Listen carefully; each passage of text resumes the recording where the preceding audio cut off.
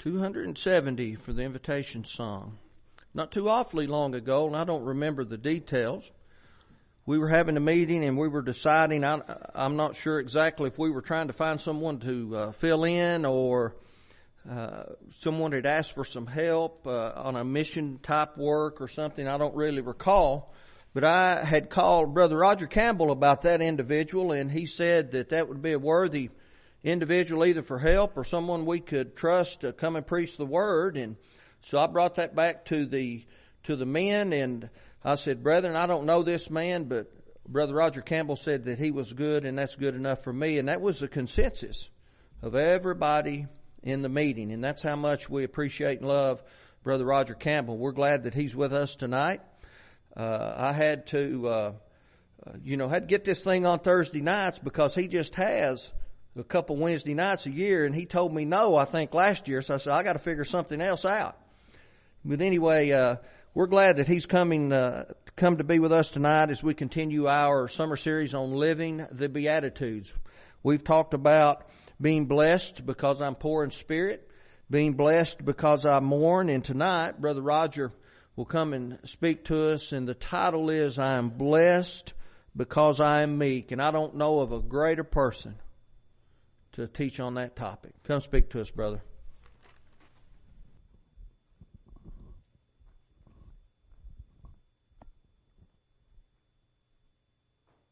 I don't think you'll be shocked if I tell you we're going to start in Matthew chapter 5.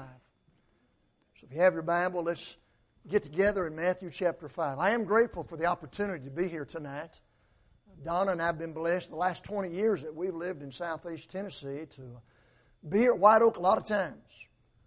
Several times as a visitor for your gospel meetings and for your lectureships, and sometimes in your Wednesday night or Thursday night series. And it's always refreshing to come here and be with you all, and we appreciate the congregation here, and I especially am grateful for the privilege of being here tonight. Everything that Jesus said was important.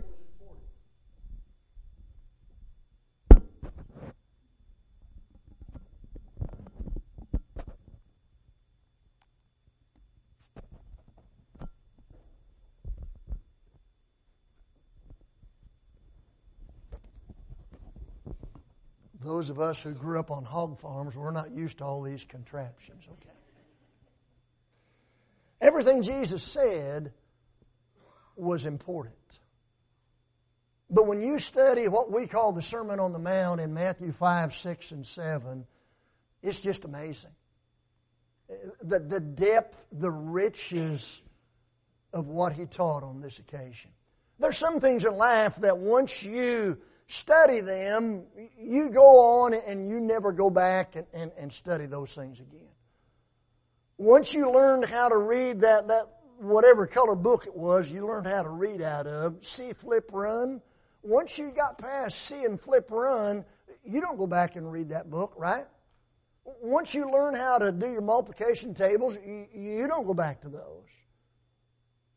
But when you study the Scriptures, you go back again and again and again, and from that same well, you are enriched every time. It may be the case that from the time you were a small child, you were introduced to the Sermon on the Mount. You may have even memorized some portions of it. But every time you go back and study it, aren't you blessed again? To see the simplicity and yet the depth of the teaching of our Lord. We call it the Sermon on the Mount. We even call those verses from Matthew 5 and verse 3 down to verse 12, we call those the Beatitudes. Remember this about the Beatitudes. They're not optional. They're mandatory. And the Beatitudes are not addressed to one follower of Jesus. They're addressed to every follower of Jesus. And so every aspect of every Beatitude is something for every one of us to apply in our lives. You know by observation, you know from experience probably, that worldly views often are not the same as God's views.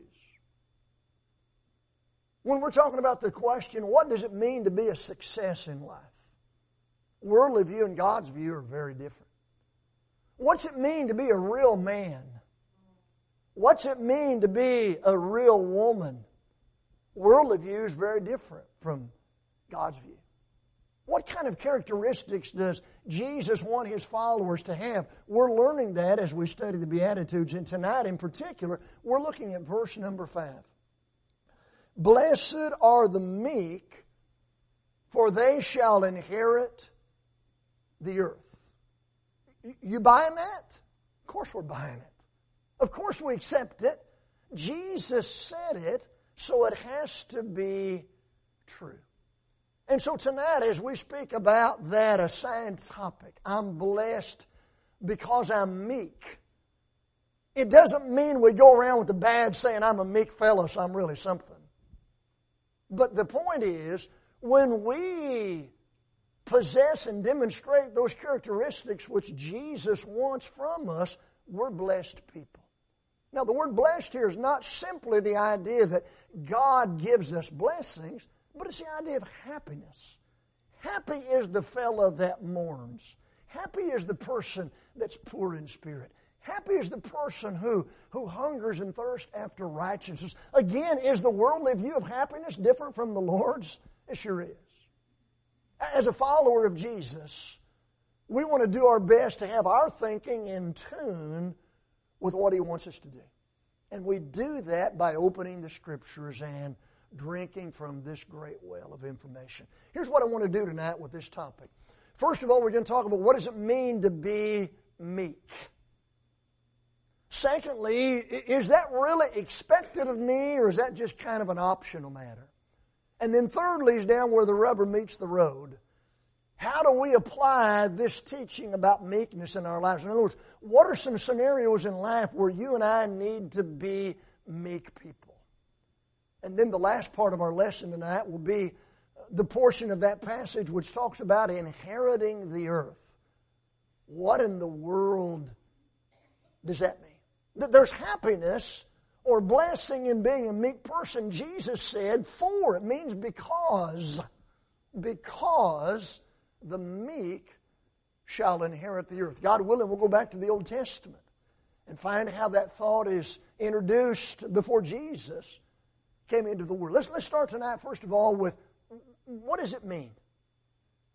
If I'm going to demonstrate meekness in my life, or going back to verse 3, if I'm going to demonstrate that spirit, okay, being poor in spirit, if I want to demonstrate those things in my life, I need to understand what it means.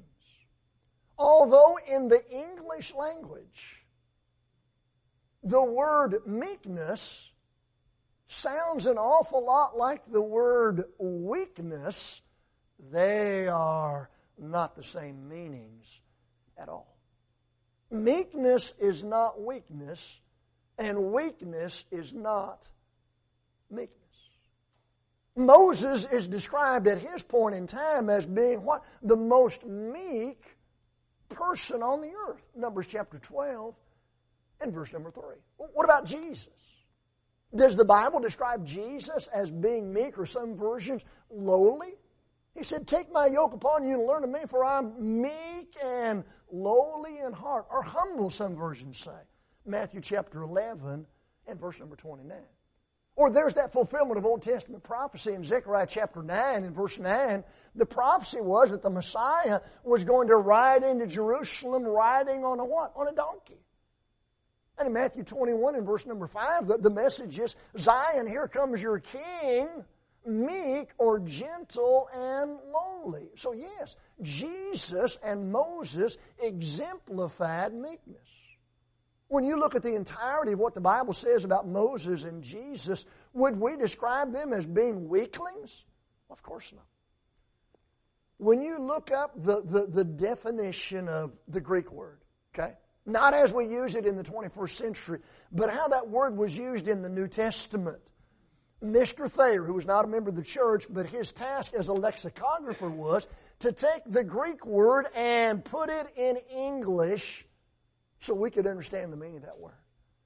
And here's the definition that Mr. Thayer gives for that Greek word from which we get the word meek or meekness. He's got the word meekness. He also has mildness of disposition, gentleness, of spirit. So those three ideas hang together in the definition, that Greek word meekness, mildness, gentleness. Okay? So that's what it means. And so as we work through this lesson tonight, seeing the blessing or happiness that's there for the meek, what that means is to be a gentle, mild person. Now, let's take a second thought. What's the Lord's level of expectation for you and me to be meek people? You know, there's some things in life, you don't have to be a meek person to accomplish those things. You can get a high school diploma. You can obtain your GED without being a meek person. A whole bunch of people have. You can get a driver's license in the state of Tennessee or in the state of Georgia without being a meek person. A whole bunch of people have. You can get a marriage license. You can get married without being a meek person. A whole bunch of people have. But you can't be a person who pleases the Lord, and I can't be a person who pleases the Lord without being a meek person.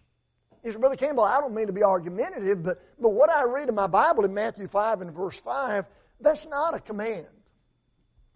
Technically speaking, the way that message is presented, it's not in the form of a command. Okay? It's not be meek. But isn't the implication, if we're going to be disciples of Jesus and we're going to be faithful followers, the implication is that's the kind of people that He wants us to be. Hold your place here in Matthew 5 if you'd like. Turn back to the book of Zephaniah. And if you want to start in Malachi and go backwards, that'll work. Malachi, Zechariah, Haggai. There you go, Zephaniah chapter 2.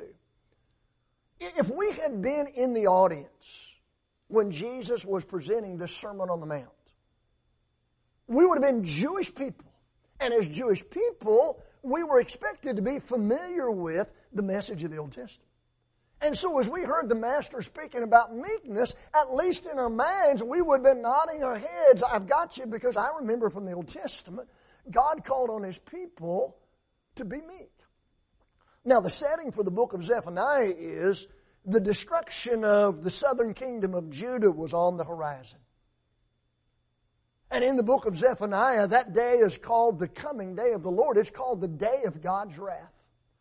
Was there anything that the Jews of Zephaniah's time could do to avoid that punishment that was coming in the day of God's wrath? Look in your Bible in Zephaniah 2 and verse number 3. Look at verse 3. Seek ye the Lord, all ye meek of the earth, which have wrought His judgment or justice. Seek righteousness, seek meekness. It may be ye shall be hid in the day of the Lord's anger.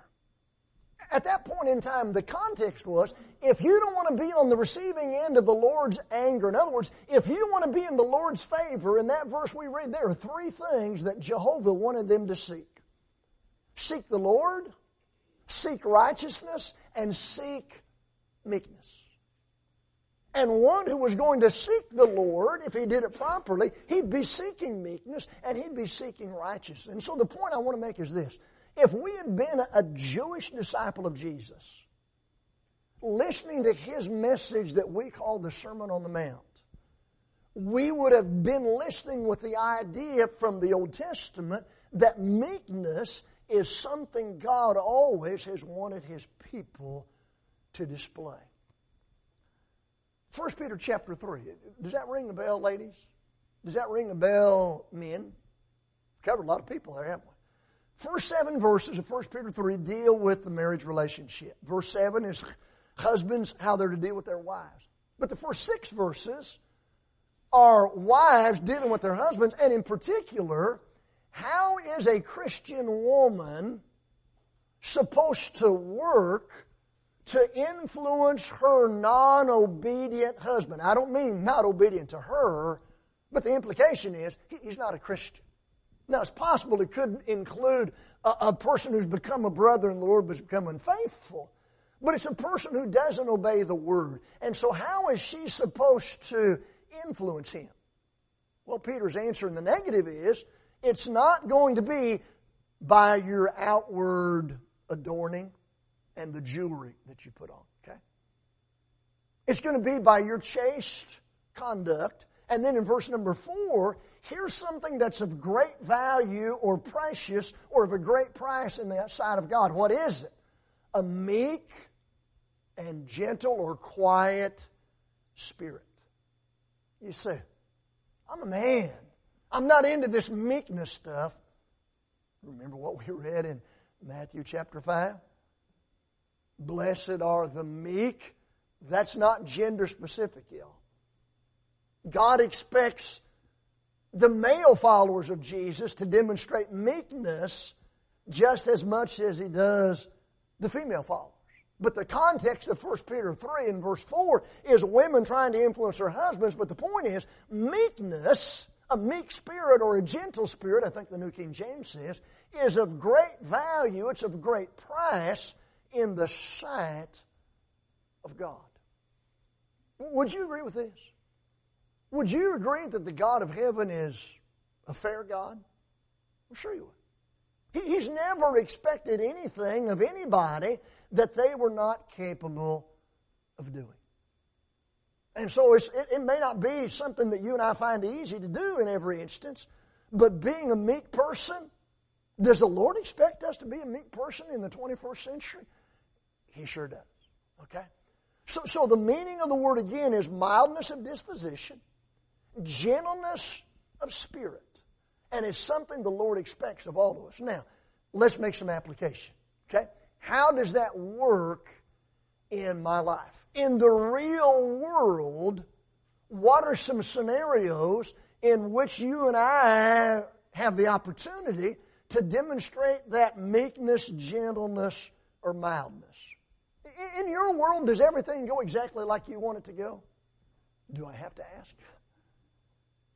Where you work, or where you did work, even though you in general got along with a lot of it, was there anybody with whom you now work or did work that was kind of annoying?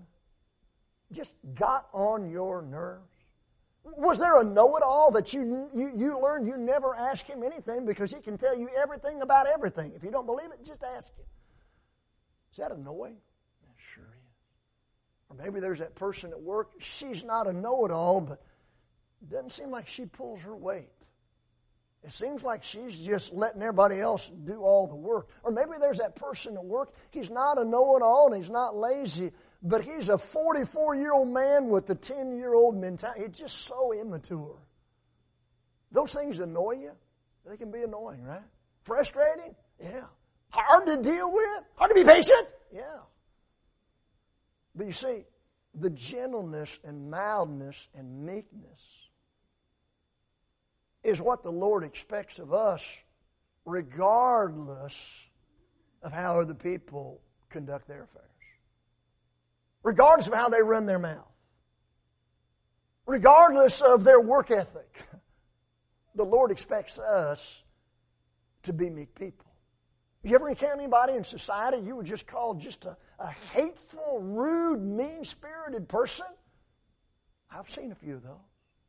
Well, you know, when Paul was describing himself and other people before they obeyed the gospel, before they were born again, in Titus chapter 3 and verse 3 at the end of the verse, his description is, we were hateful and hating one another.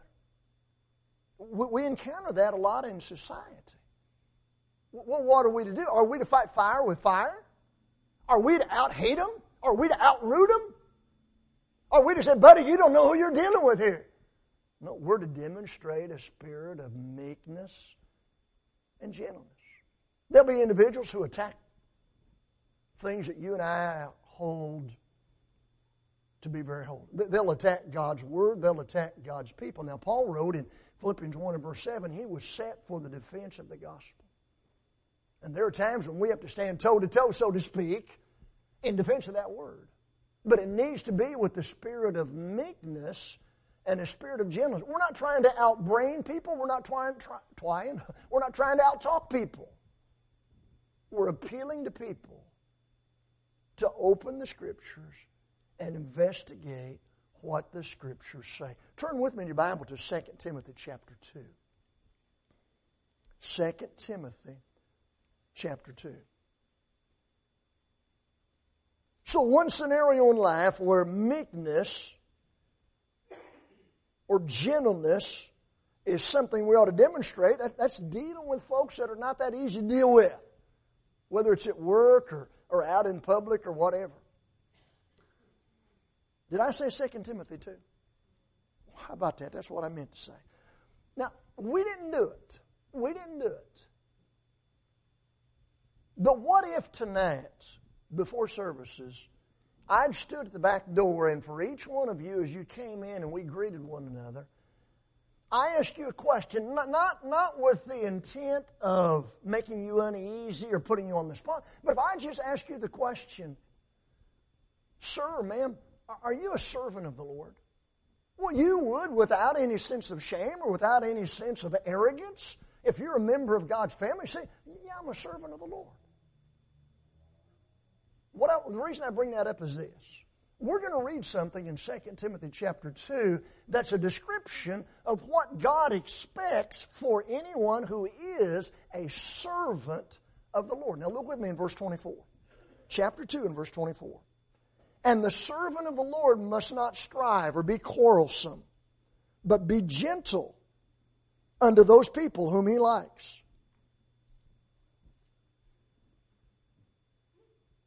You see, Brother Campbell, what version is that? Is that your hog farmer version? No, what's it say? Be gentle unto all men, apt to teach, patient, in meekness, instructing those that oppose themselves. Now, Timothy was going to have to deal with people across the spectrum, right? He'd have to deal with all kinds of people.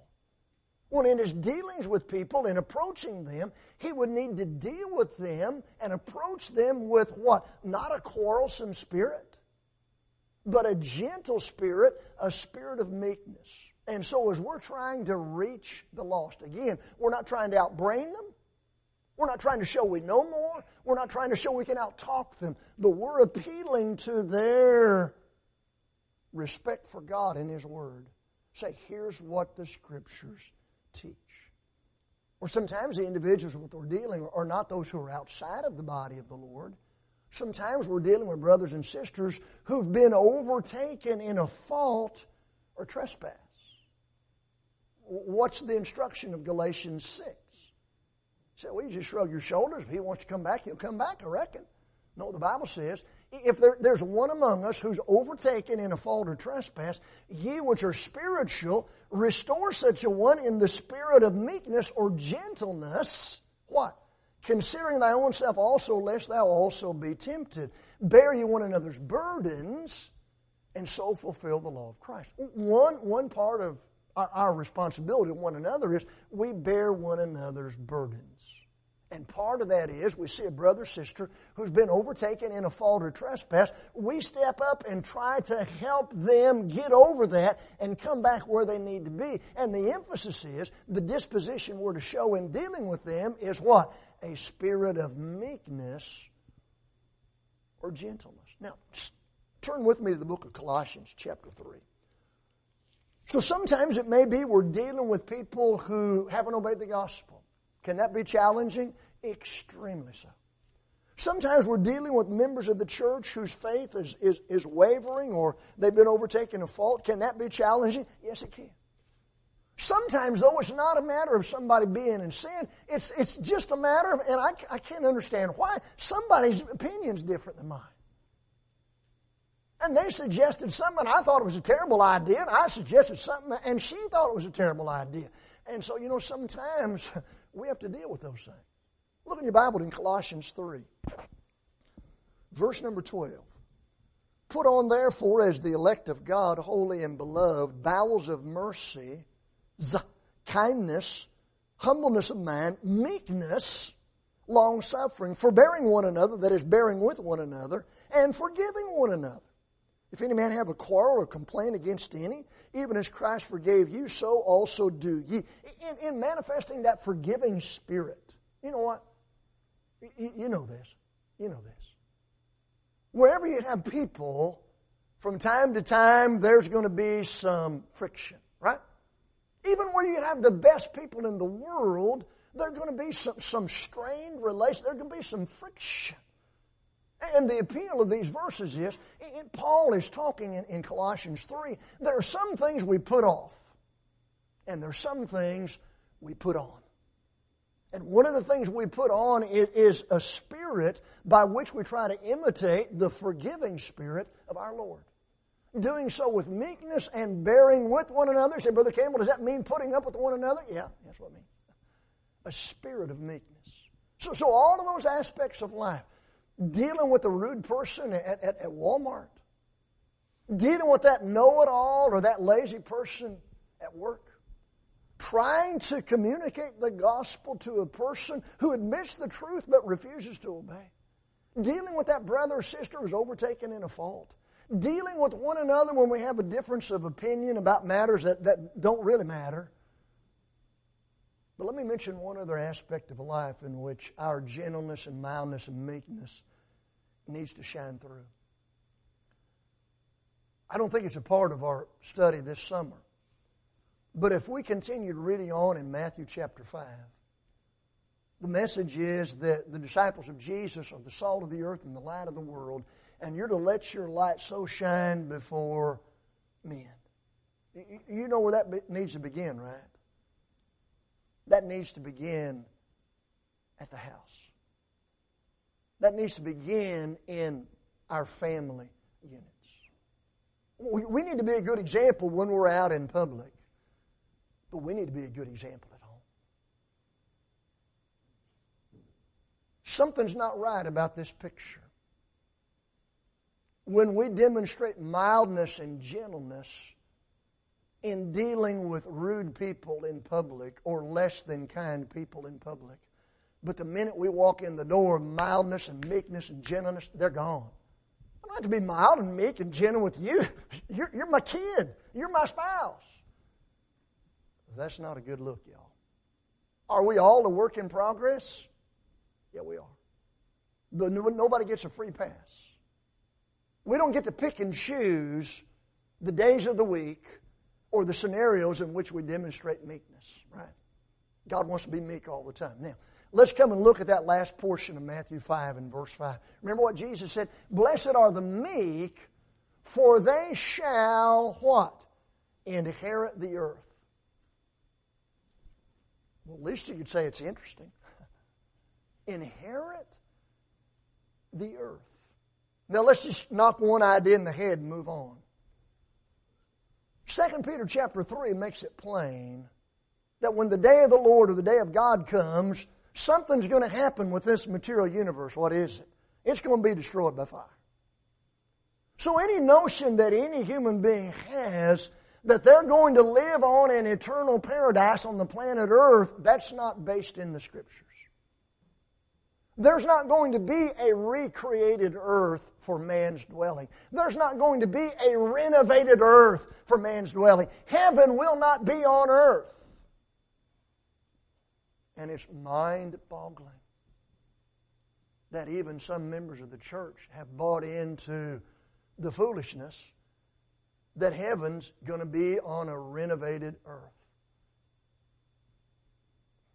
I don't have the proper adjectives in my vocabulary to say how disappointing that is. But that's not going to happen.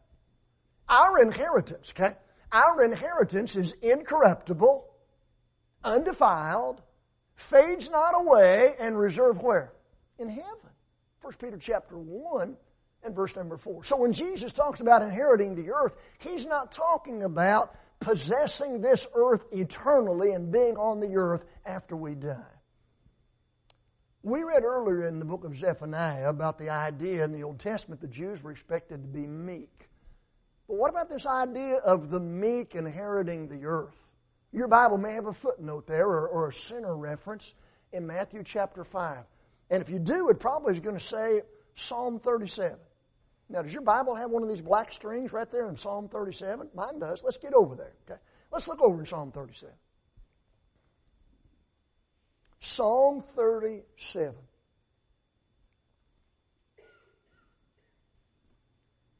What was it the Master said? Blessed are the meek. Happy are the meek for what? For they shall inherit the earth. Now look in your Bible in Psalm 37 and verse number 11.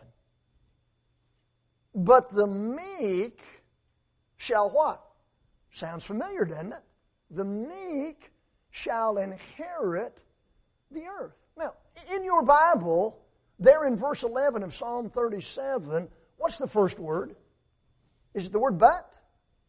It is, right? The word but is a contrast.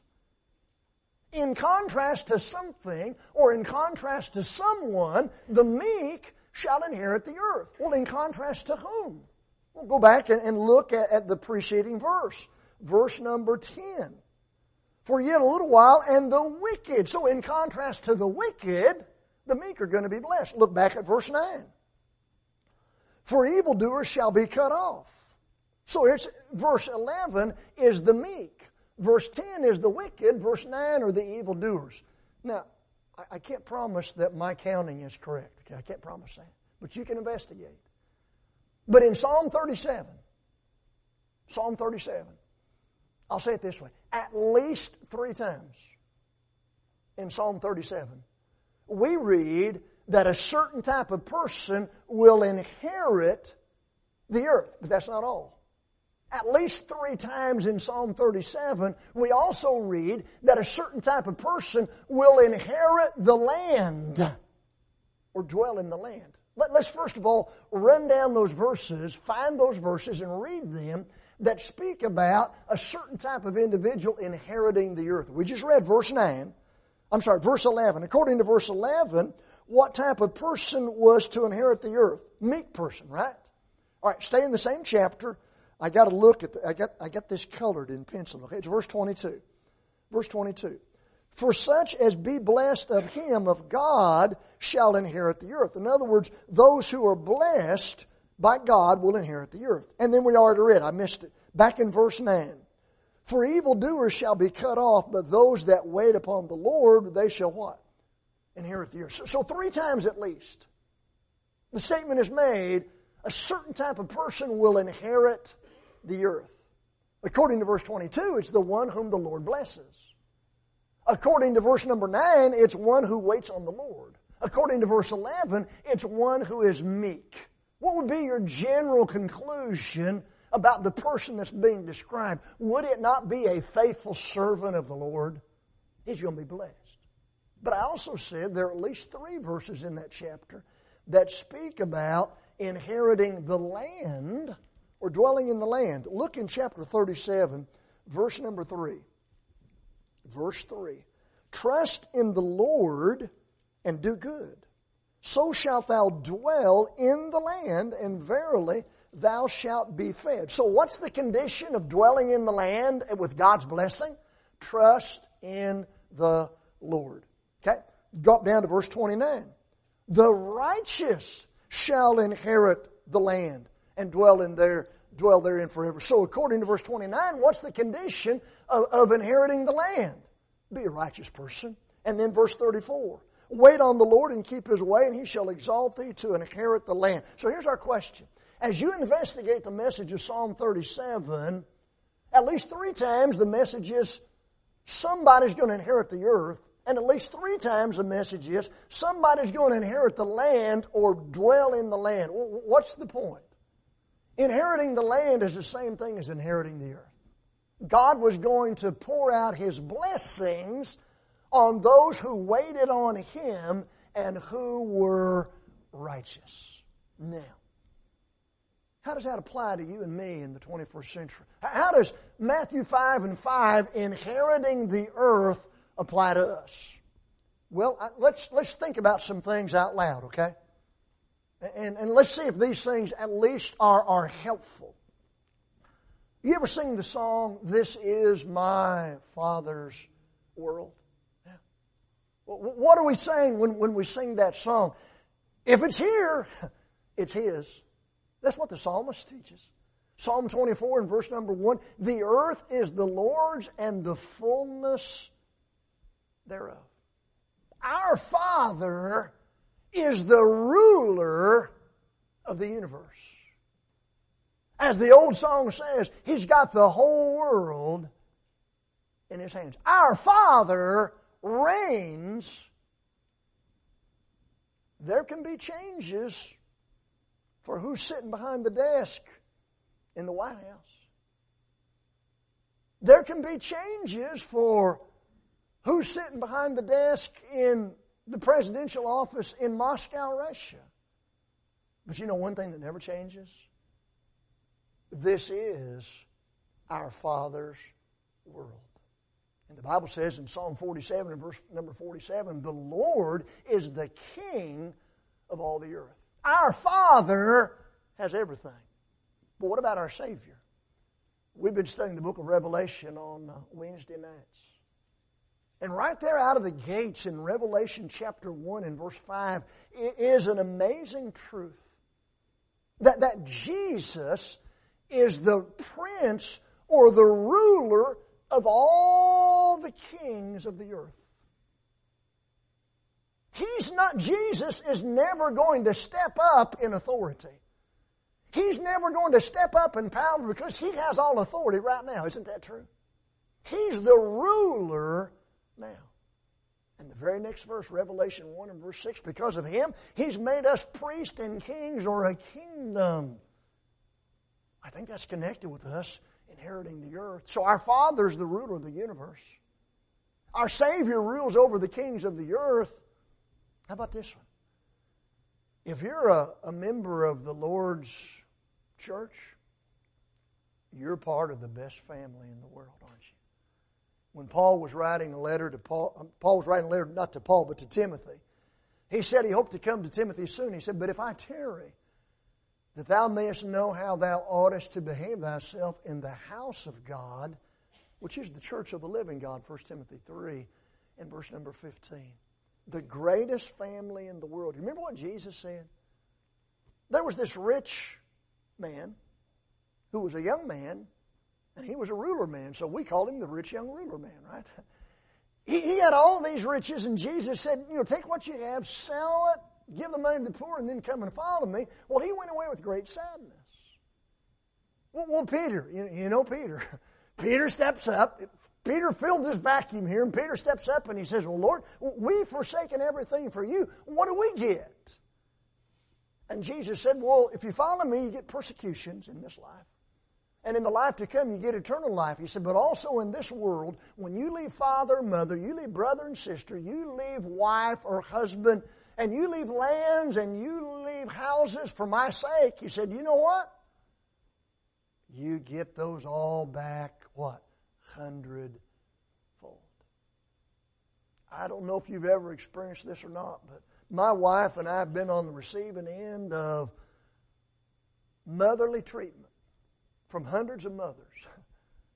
We both had one biological mother, but we've been blessed to be pampered by our sisters in the Lord, old enough to be our mothers, on 4 different continents. It doesn't get any better than that. We're blessed because of our relationship with the Lord and the brother and sister relationships that we have. Remember what Jesus said? Jesus said, I am come that they might have life and they might have it more abundantly, John 10 and verse 10. If you're a follower of Jesus, you have the very best life possible. We don't say that in a bragging fashion, but you cannot be a better person than the Lord will make you through His gospel. You want to talk about living life to its fullest? That's what you do when you follow Jesus, which includes demonstrating that meekness. How many spiritual blessings are absent or missing? None. Blessed be God and Father of our Lord Jesus Christ, who hath blessed us with all spiritual blessings in heavenly places in Christ. So if we're in the Christ, we're blessed to have the best family. We're blessed to have the best life. Our Father's are the ruler of the universe. Our Savior rules over the kings of this earth. Look at one final thing before we close. Look in your Bible in Isaiah 11. Isaiah chapter 11. That's page 889. Does that help? You know, a lot of times in the Bible we read about Jesus or the Messiah being the offspring of David, seed of David. In fact, in Ezekiel 37, I believe Jesus or the Messiah is called David. But here in Isaiah 11, it's not David. It's some fella by the name of Jesse. Remember who Jesse was? Look at verse 1. And there shall come forth a rod out of the stem of Jesse, and a branch shall grow out of his roots. Who was Jesse? Jesse was David's daddy. Okay. So it's the same idea that the Messiah is going to come through the lineage of Jesse through David. We'll look down in verse 10 also, okay? Verse 10. And in that day, it's not talking about a day of the week. It's not talking about a day on the calendar. It's talking about the period of time under the reign of the Messiah, the gospel era. In that day, there shall be a root of Jesse, which shall stand for an ensign of the people. To it shall the Gentiles seek, and his rest shall be glorious. Here's a question. Who or what is this root of Jesse to which the Gentiles seek? Well, when you and I read Romans chapter 15, Paul explains it. It says it's talking about Jesus being the Messiah. So in Isaiah 11, where you read about these animals who normally would not be friendly with one another, well, they get along just fine. And this little child who's around critters that normally he shouldn't be around, they get along just fine. That's not talking about some type of material reign on the earth. It's talking about the peaceful kingdom that the Son of God would establish as the Prince of Peace, through the gospel of peace, a kingdom of peace. Now, I say all of that so we can get the setting. It's talking about the reign of the Messiah, the New Testament era. Now, look at verse 9. That's the verse I want. Verse number 9. They shall not hurt nor destroy in all my mountain, for the earth shall be full of the knowledge of the Lord as the waters cover the sea. Have you ever been standing or sitting somewhere, or perhaps in a vessel, and all you could see was water? I mean, you look around and all you can see is water. Is a big portion of our earth covered by water? Big old percentage, right? Here's the picture.